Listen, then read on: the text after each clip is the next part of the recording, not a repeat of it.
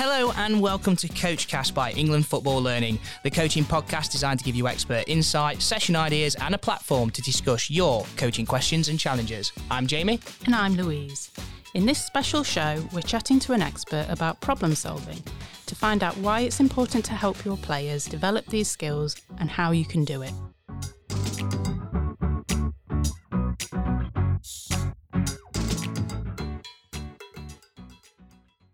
Hi there, and thanks for tuning in to this special episode of CoachCast. We covered some great topics in our first season, but as we still have plenty to chat about, we've entered extra time to bring you even more insight. Today, we're delighted to be joined by Amy Price, who's here to talk about problem solving. Hi Amy, welcome to the show. Thank you for having me. Hi Amy, thanks for your time today. So before we start, do you want to tell our listeners a little bit more about yourself and your role at the FA? So my role at the FA is Women's National Coach Developer, where I work with coaches in the women's professional game at WSL, Women's Championship, National League, Super League Academies and RTCs. I'm also studying for a PhD, so I'm 6 years into that, not long left. It's been a bit of a marathon. And this is all focused towards game understanding in football, where I have investigated what this is from a psychological standpoint, specifically how players approach and solve problems in game. That sounds really interesting. We'll get into that a little bit later. So first of all, can you get us started by explaining what problems the game presents to our players? So football is an invasion game, and the purpose of the game is to stop and score goals by outwitting your opponent. And space, time, numbers and people are some variables which could influence the game problems and the complexity of these game problems. So, for example, a generic problem in football could be defending an overload. And this problem can become more or less complex, really, depending on how those four variables are interacting with each other. You know, with this example, space could be larger or smaller to defend. Time available to defend could increase or decrease. Numbers in defence and attack could change. And the people, i.e. their skill sets, could differ.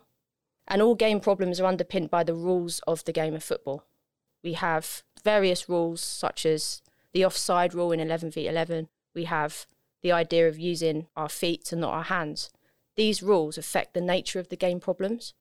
And these rules are important because these rules distinguish the nature of football and the way you play football from other sports, even if some sports are tactically similar, like football is similar to basketball because it's an invasion game. But these rules give football its uniqueness, and we must solve problems within the boundaries, these rules that are set. Some more primary rules in football could be, you know, as I said, outfield players use their feet. It's a game of scoring goals. There's a target to attack and defend against a goalkeeper who can use their hands. The attacking team have some way of restarting the attack, and the defending team must have some way of getting the ball back.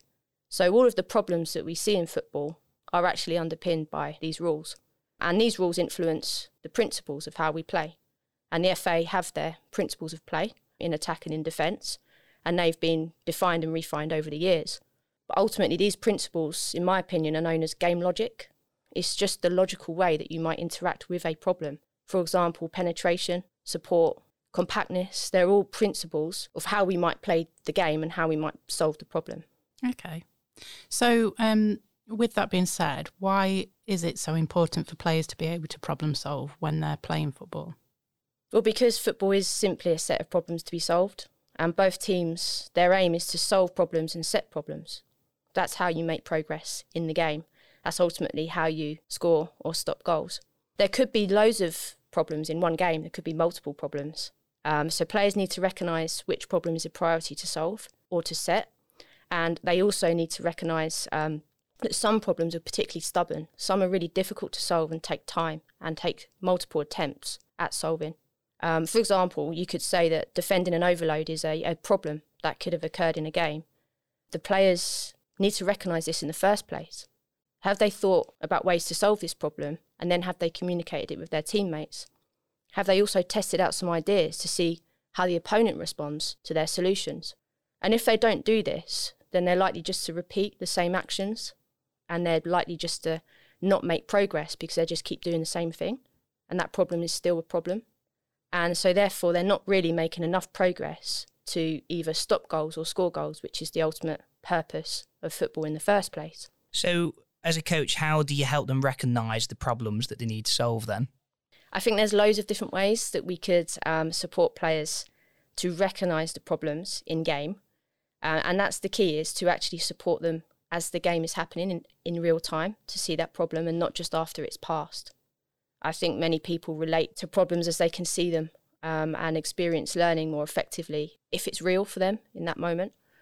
We could design practices too that make a game problem explicit. Whether this is a simple or complex problem, players will need the opportunity to play and practice, and not just to play and practice, but with the coach supporting, with teammates supporting and having conversations about this problem and how to tackle it. Really good questioning from coaches could provoke reflection as well. And I feel this is a really good way to get inside the players' minds to really try to identify what and how they're thinking. So, for example, you might ask the question, how have you got success in this practice so far? Or what is preventing you from being more successful in this practice? Or what have you noticed about the opponent? And how is the opponent making it difficult for you in this practice? And how can you make it more difficult for your opponent? So all of these different open questions get players to make their thinking obvious to you, which then allows you to respond appropriately with your next coaching interaction. We probably also need to remember that there's lots of different things in a player's development journey which supplement problem solving. So not just the stuff I've mentioned so far. Sometimes we need to be explicit and direct with players around the game and build up their knowledge of football, whether that be technically, tactically, or strategically. But we need to help the players to have a good knowledge of the game so that when they do face a problem, they have knowledge to refer to help them to solve that problem. And for example, using visuals such as demonstrations, such as use of a tactics board, and actually providing explanations for players. This could be on the pitch or off the pitch, but providing explanations that showcase the why behind certain ways of solving problems. And this will help players to deepen their understanding of the game. Is the STEP framework something that could come in handy when working on problem solving at all? Yes, definitely. I think the STEP framework is a useful tool if it's used appropriately. What I like about the framework is that those factors, you can modify them to make the problem more or less complex for the players. So the coach can look at these factors and use them to design problems. And I feel like the key with the framework is just for coaches to really understand why they've utilised this framework in the way that they have to modify the game and to design these problems. So if we go back to the example of defending, and we talk about defending in overload, defending in more space with less defenders, using 3 goals for the attackers to score into for prolonged periods of time is an example of a really complex problem to solve. And that's not just cognitively challenging for the players, that particular problem, but it's physically, technically, tactically challenging too. So how can we look at that in a more simple way for players at times? I feel also the skill of the coach with this framework is to match the appropriate level of challenge for the players. So it's our decision as coaches at times to understand what those players need in terms of a really complex problem to solve or a less complex problem to solve, because we might not want the challenge to be high. Sometimes we might, sometimes we might not. And for all the players in our group, they probably have a different threshold of how much challenge they can cope with. And also, this begs the question to coaches around, actually, it's not just about the framework. It's about the interactions and interventions we have with players once the framework is applied. Because some players might need more support and some players might need more stretch. So you mentioned at the beginning that you've been doing a PhD. Could you tell us about the research that you've been doing and explain how your findings can help provide players with the tools that they need to problem solve? Yeah, so this all started when I was intrigued around video game design. And why is it that when people play video games, they become really good at making progress, solving problems, and learning how to play that game? And there's no coach present. I found that really interesting. Ultimately, I feel coaches are striving for that within their coaching sessions in terms of players learning, making progress, and performing well. And I wondered how we could borrow the principles of learning which are embedded within video game design, and apply them into our practices. And in time, this evolved into something known as a digital video games approach to coaching, which essentially is underpinned by 5 principles of design. We'll go into some detail of those in a moment, but ultimately within all of this, it's about how do we get players to have a deep understanding of the game so that they can problem solve. And within that problem solving, how do we get players to be aware and in control of what they're thinking as they're thinking it, so that they're better able to notice the problem, apply a solution, see if the solution's actually working or not, and if it is, change it. Sorry, if it isn't working, change it. And if it is working, great, continue with that. And these 5 principles that I spoke about, we have missions, level ups, superpowers, pausing, and save progress. And this doesn't mean we're taking a video game or a console out onto the pitch. This isn't any of that. This is actual coaching normally with your balls, your bibs and your cones. And how are we designing this learning experience using these 5 principles? So firstly, missions, it's like the end goal. You set the end goal of the game. So say in a video game that you might play, you know that the point of the game is to potentially unlock the princess from the castle, for example. Or actually, can we do that in football coaching? So the goal of the game is to unlock players from their zones, because you might start with them locked in. You don't have any technical or tactical focus to the session. I haven't just said anything related to football there. I've just said unlock players from zones. How you do that is up to you, whether you have to try out dribbling, whether you have to practice your defending, it doesn't matter. But we focus on the mission, the end goal. And that's quite hard at times for coaches, because we're trained to think about the technical and tactical objectives first and be really specific around the skills and the techniques that we want players to learn in that practice. And we're saying that's not the case here, because actually you want to keep that nice and broad so players can decide which skill is going to help them solve the problem. The next principle is levels and leveling up. So in a video game, you start with a simple problem first. And as you achieve that problem, as you solve it, you level up, and then the problem becomes more complex. But what you learned previously in the last problem still applies as you move to the next problem. And that's why players in video games become really good at progressing through levels. So can we design a really simple problem in our practice to start with? And as players achieve that, the next problem's slightly more complex.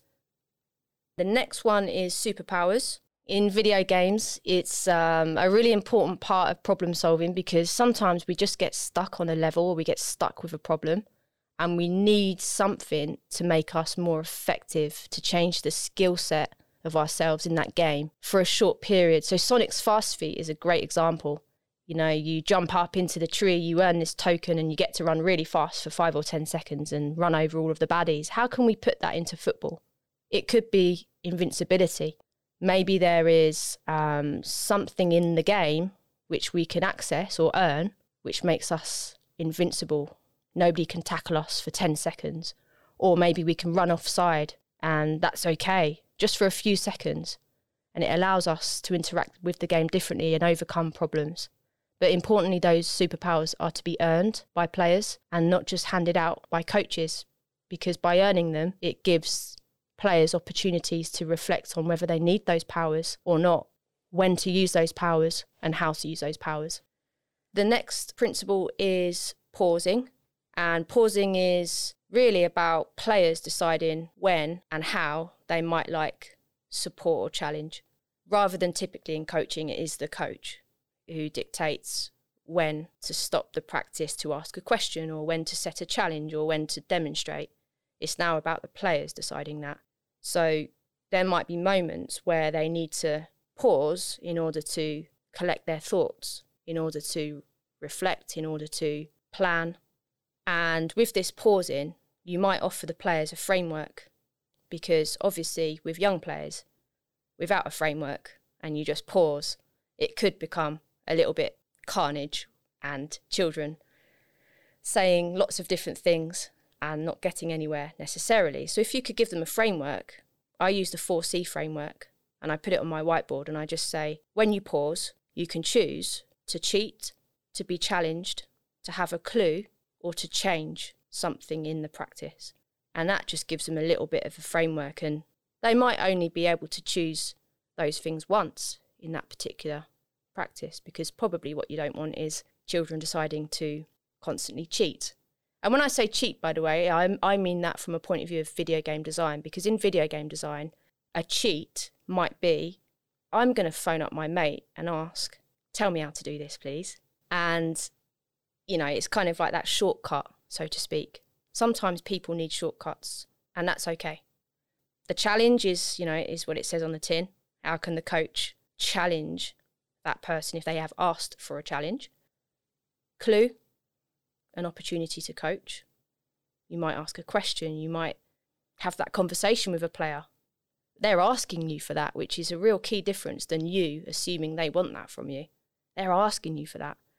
And then change is actually, they might want to change something in that practice in order to make the problem more difficult for the opponent or easier for them.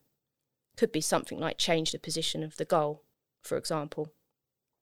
And then the last principle is save and progress. Because in video games, you rarely have to start from scratch if you've already achieved and made progress through the game. You turn it off, you come back to it tomorrow, and you restart the game from where you left off.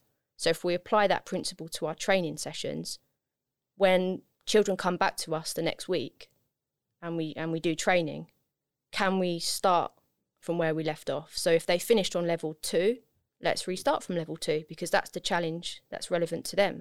That's where they got to. And this approach encourages mastery, and it encourages players reflecting away from training and thinking, oh, when I come back next week, that's what I'm going to do on that level. That's how I'm going to solve that problem. They might even pick up the phone to a friend and start talking, yeah, that's what we're going to do. We'll do that next time. So it encourages that real in-depth strategizing and thinking about the game and mastering these solutions and approaches to solving problems. Ultimately, with all of this, it's underpinned by metacognition, which is thinking about your own thinking. Ultimately, in terms of skills, really planning and replanning. Can we get children to be strategic? Can we get them to have a plan and then another plan and then another plan? So they're always thinking about what to do next and why. It's also about testing and tweaking what you do, because you might want to test out something against an opponent. You know, I might want to test whether I am quicker than the player marking me.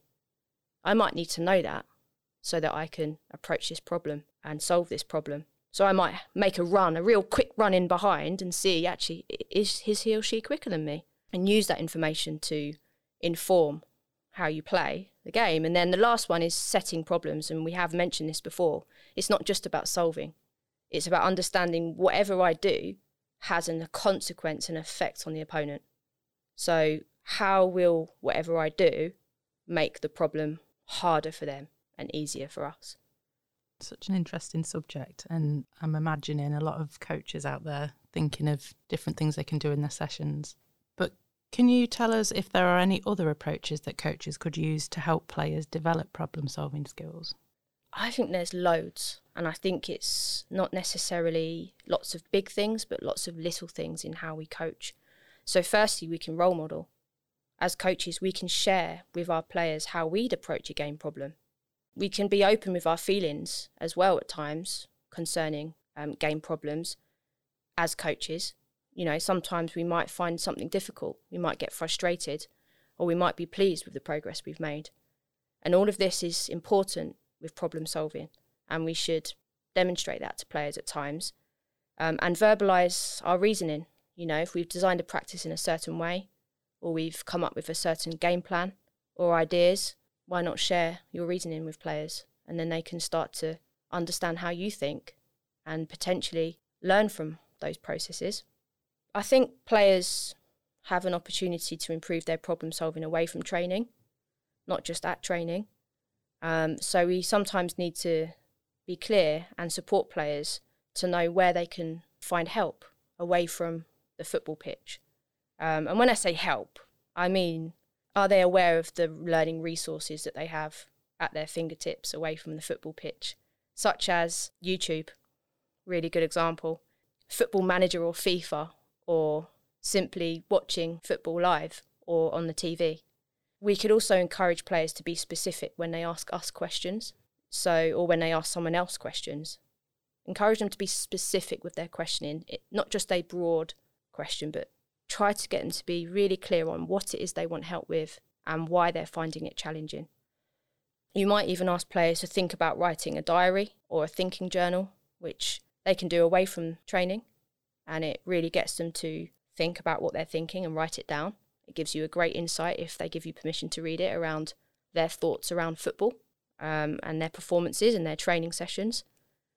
I also feel that we should encourage players to set their own goals as much as possible, because, as we said before, goals drive humans, goals drive football players, and problem solving is linked to those goals. So it would be good for them to have goals and for us to know what those goals are. We can also use like tactic boards and have football conversations with players and just like talk about stuff. You know, what happens if that player does this, and if I'm in this 1v1 situation here, if I've took the ball this side, and then you can start to have those chats.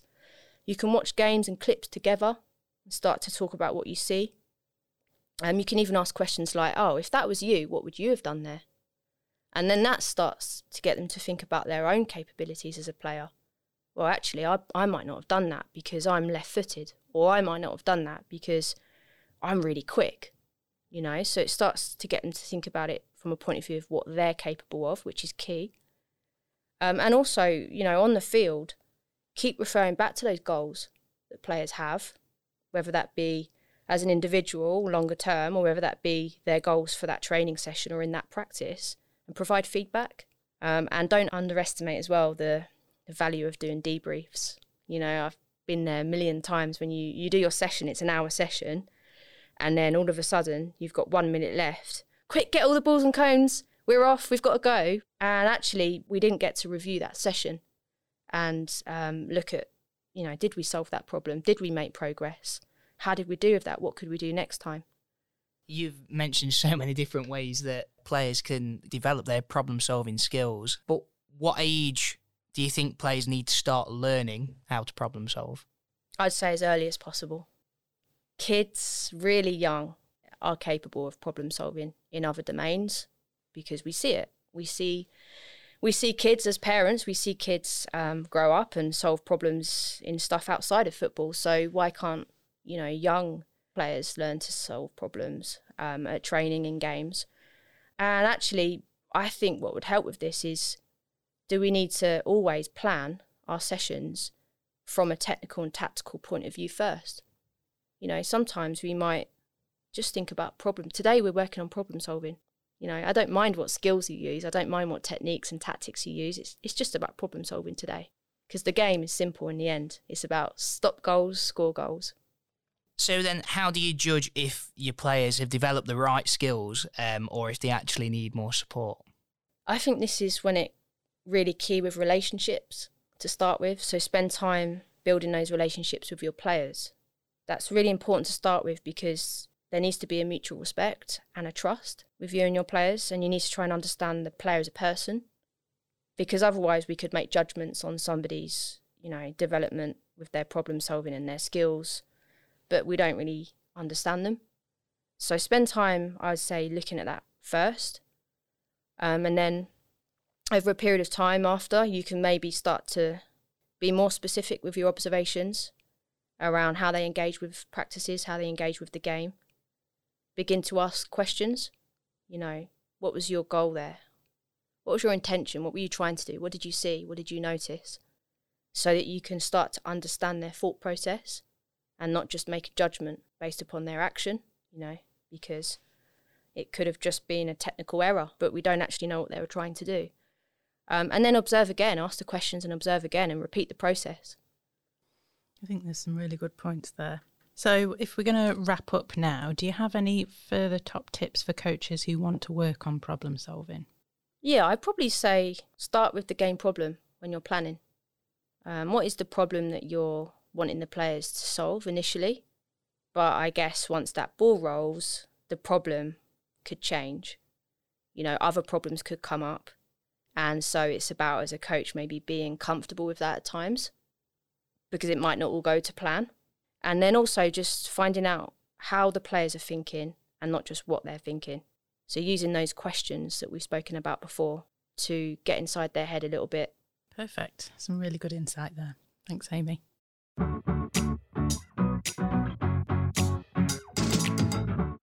Now, this is the part of the show where we're joined by a grassroots coach. We'll hear about their experiences so far and find out what coaching challenge they're currently facing. Our expert will then provide them with the guidance they need. Today, we're delighted to be joined by Adam from Nottingham. Hi, Adam. Welcome to the show. How you doing, guys? You all right? Hi, Adam. Thanks for joining us. So if we start off, could you tell us a little bit about your coaching journey so far? Yeah, sure. So I've been involved in the girls and women's game for about 10 years now. So started off sort of locally at small grassroots clubs, working with junior age groups, then went to work with the under-18s over at Nottingham Forest, and now currently head of senior football and managing the first team at Notts County Women. That sounds great. Okay, can you tell us what your coaching challenge is that you're currently facing?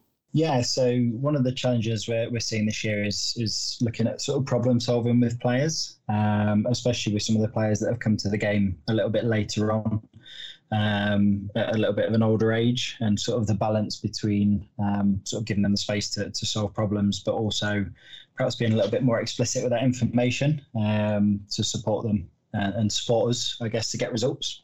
Adam, so what's the club's aim and team objectives in the short and longer term? I think short term for us, it's consolidating after the promotion we've just gained, and sort of building the foundations, continuing to build the foundations of the club. In the longer term, we sort of want to see ourselves in the National League and be a sort of solid mainstay in there, and also to help support the development of our younger players, so our junior pathway to be able to feed into the senior section, so we can cultivate homegrown players and have a sort of steady run of players coming through playing the way that we like to see the game played and that understand the sort of culture and values of our club. What kind of behaviours would I expect to see in your environment? What is valued? We sort of value openness and togetherness are sort of two of the big things, I think, in terms of we've got a real sort of family feel with the group of players that we've got. They're very a very sort of close-knit group and understand what it means to sort of play for the club and play for each other. We have a very sort of open environment in terms of communication. We like players to feel heard and understood and valued, and we like them to sort of share with us their thoughts and feelings as well. So that's really important for us at the club. So have you had any conversations with players so far about the challenge you described to us concerning getting results versus and problem solving? I think not explicitly so far. I think it's something that's come up now and again, but not something that's regularly come up. I think it's more of a conversation we've probably had as a staff, a bit behind the scenes in terms of that challenge that we're facing currently, probably not so much forward facing with players at all.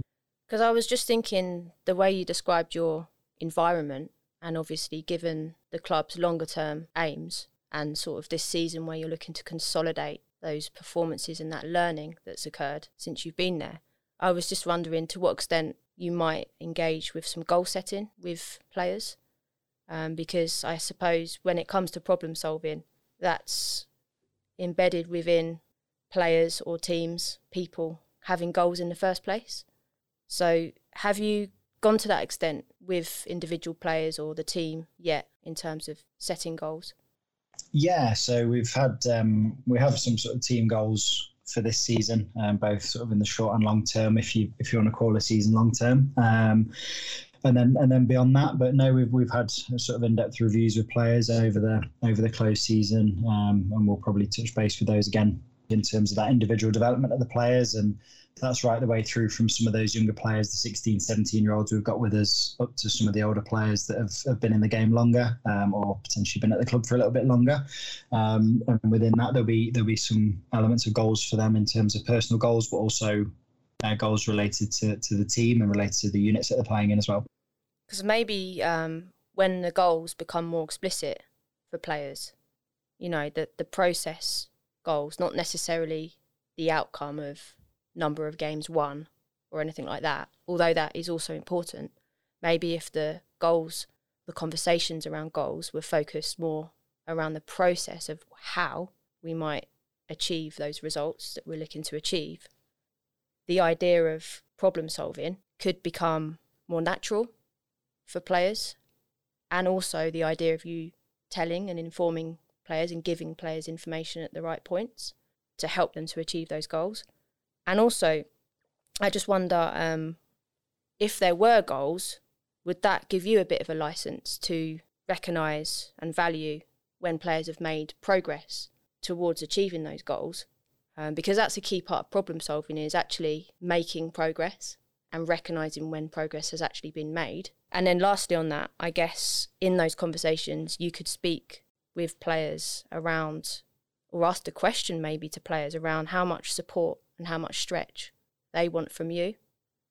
Because I'm assuming you have varying levels of ability in the group, because you did mention some players coming into your group with maybe less experience compared to some other players who've been there a number of years.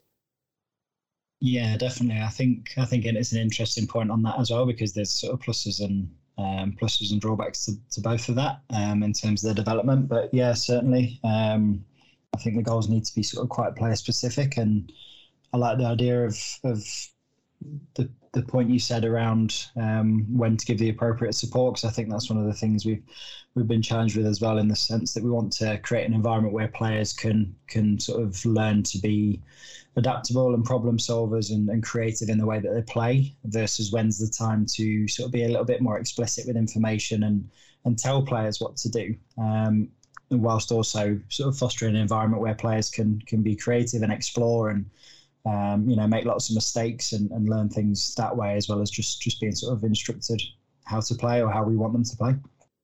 And maybe because, asking players what they want from you could support you with your decision making around when to tell and when to allow that exploration.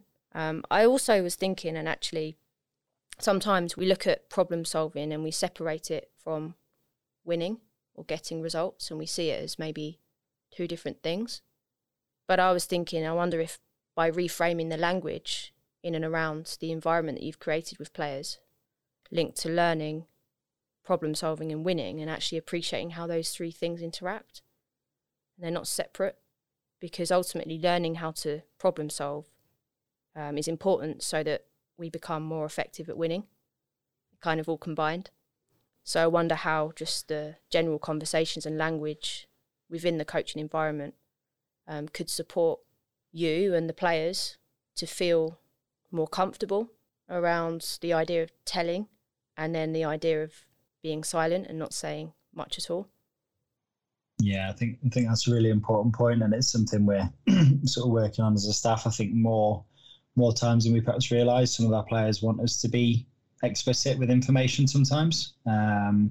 So yeah, I think the more we can understand the individual players and how they want to learn and how they best learn, and what occasions they'll want information given more readily versus when they want to actually go and have a bit of a go themselves and work things out for themselves, is a really important point. I know we've spoken previously, Adam, about the idea of female players really wanting to know the rationale behind all of the stuff we might be doing as coaches. They're quite curious in many cases around the why. And I just wondered to what extent you share with players the why behind your coaching behaviours, whether that be to intervene and to stop and to tell, or whether that be to allow players to struggle and find their way. Yeah, I think probably on reflection, I think we're, as you say, players in the women's game are more curious and ask a lot more questions. I think we provide rationale regularly in terms of the sessions and the sort of practice design we provide rationale to players. But we probably, on reflection of your point, don't communicate as readily or as often around the rationale behind those interventions, and when we're sort of supporting players, or like you say, when we're giving players a bit more space. And yeah, perhaps those conversations would help players to understand that a little bit more, and hopefully improve the outcomes also. I think it's really important as well as coaches not to feel guilty for the decisions that we make, because we made them for a reason. You know, we know our players, and we know their goals, as we spoke about before. And I suppose direct instruction nowadays might not be as highly valued as it has been previously in coaching over the years. But actually it's an important skill to have as a coach. You know, you're working with senior players, so it's probably vital for players to experience that telling at times, because it's improving, hopefully, their knowledge of the game to then be able to problem solve in the future. I think sometimes that sort of scaffolding almost around, you know, giving them some of that initial information, and which almost potentially then sets them on the way to do some more stuff on their own, is probably something to reflect on as well for us, I think. And like you say, perhaps not being as afraid to be so direct in that information that we give and the instructions that we give, but perhaps as a way of, or maybe what your thoughts are around, you know, like say potentially implying those things initially and almost allowing that to scaffold a process where players can then take that chunk of information maybe and then run with it and continue to explore and develop past that point. I think there's techniques you might use in training, maybe even matches. Might be more challenging in matches, but how often would we say to players, you decide when you'd like to pause, when you'd like to speak with me, when you'd like to have those conversations and ask those questions, when you'd like to be told? Because usually in coaching, it's the coach that decides that. Oh, I'm going to intervene now. I want to say this now. I want to ask this question. It would be interesting to see if the players were able to make those decisions, how they would engage with the coach. Yeah, I think that's something we're quite keen to sort of go and explore a little bit. It's sort of an interesting thought. I think, again, on reflection, we always make the decisions as a coach around those interventions. Players do sort of approach me with stuff and have conversations around the development, but it's very rarely during a session. It's often more after the fact, or when we're having a review or having a discussion around sort of playing time or ways that they want to improve, as opposed to actually during a session when things are in full flow, or perhaps, you know, players, if we don't notice that as a coach, then perhaps players aren't always readily communicating that and sort of providing an environment where players are able to do that. I find that quite interesting. I think that's something I'd like to go and explore a little bit more. I also believe that the conversation we're having isn't winning versus problem solving. As I said, I do feel it's all encompassing.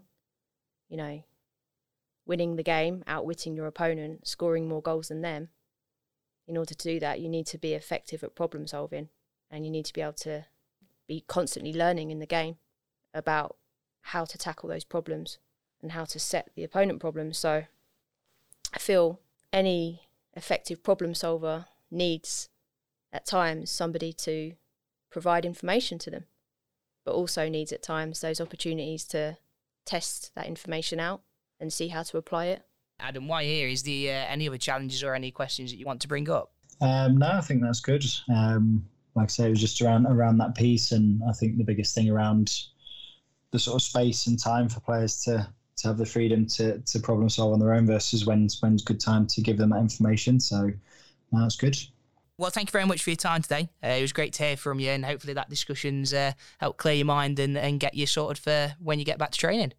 Super. Thanks very much for having me on. Appreciate it.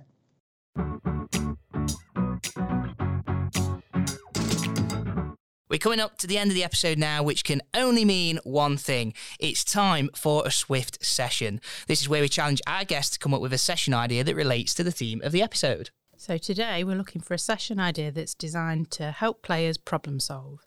It also needs to be fun, engaging and quick for coaches to set up. It can involve any number of activities, but you'll only have 30 seconds to explain your ideas. Are you up for the challenge? I'll give it a go. Okay, let me just set the timer up. So 30 seconds on the clock. Time starts now. So you could have a game with zones where players are locked in, and the mission is to unlock your team from all of the zones. And the way you do that is through scoring more goals than your opponent. And after you've played for 5 minutes, you decide which player to unlock if you are the team that has scored more goals than your opponent.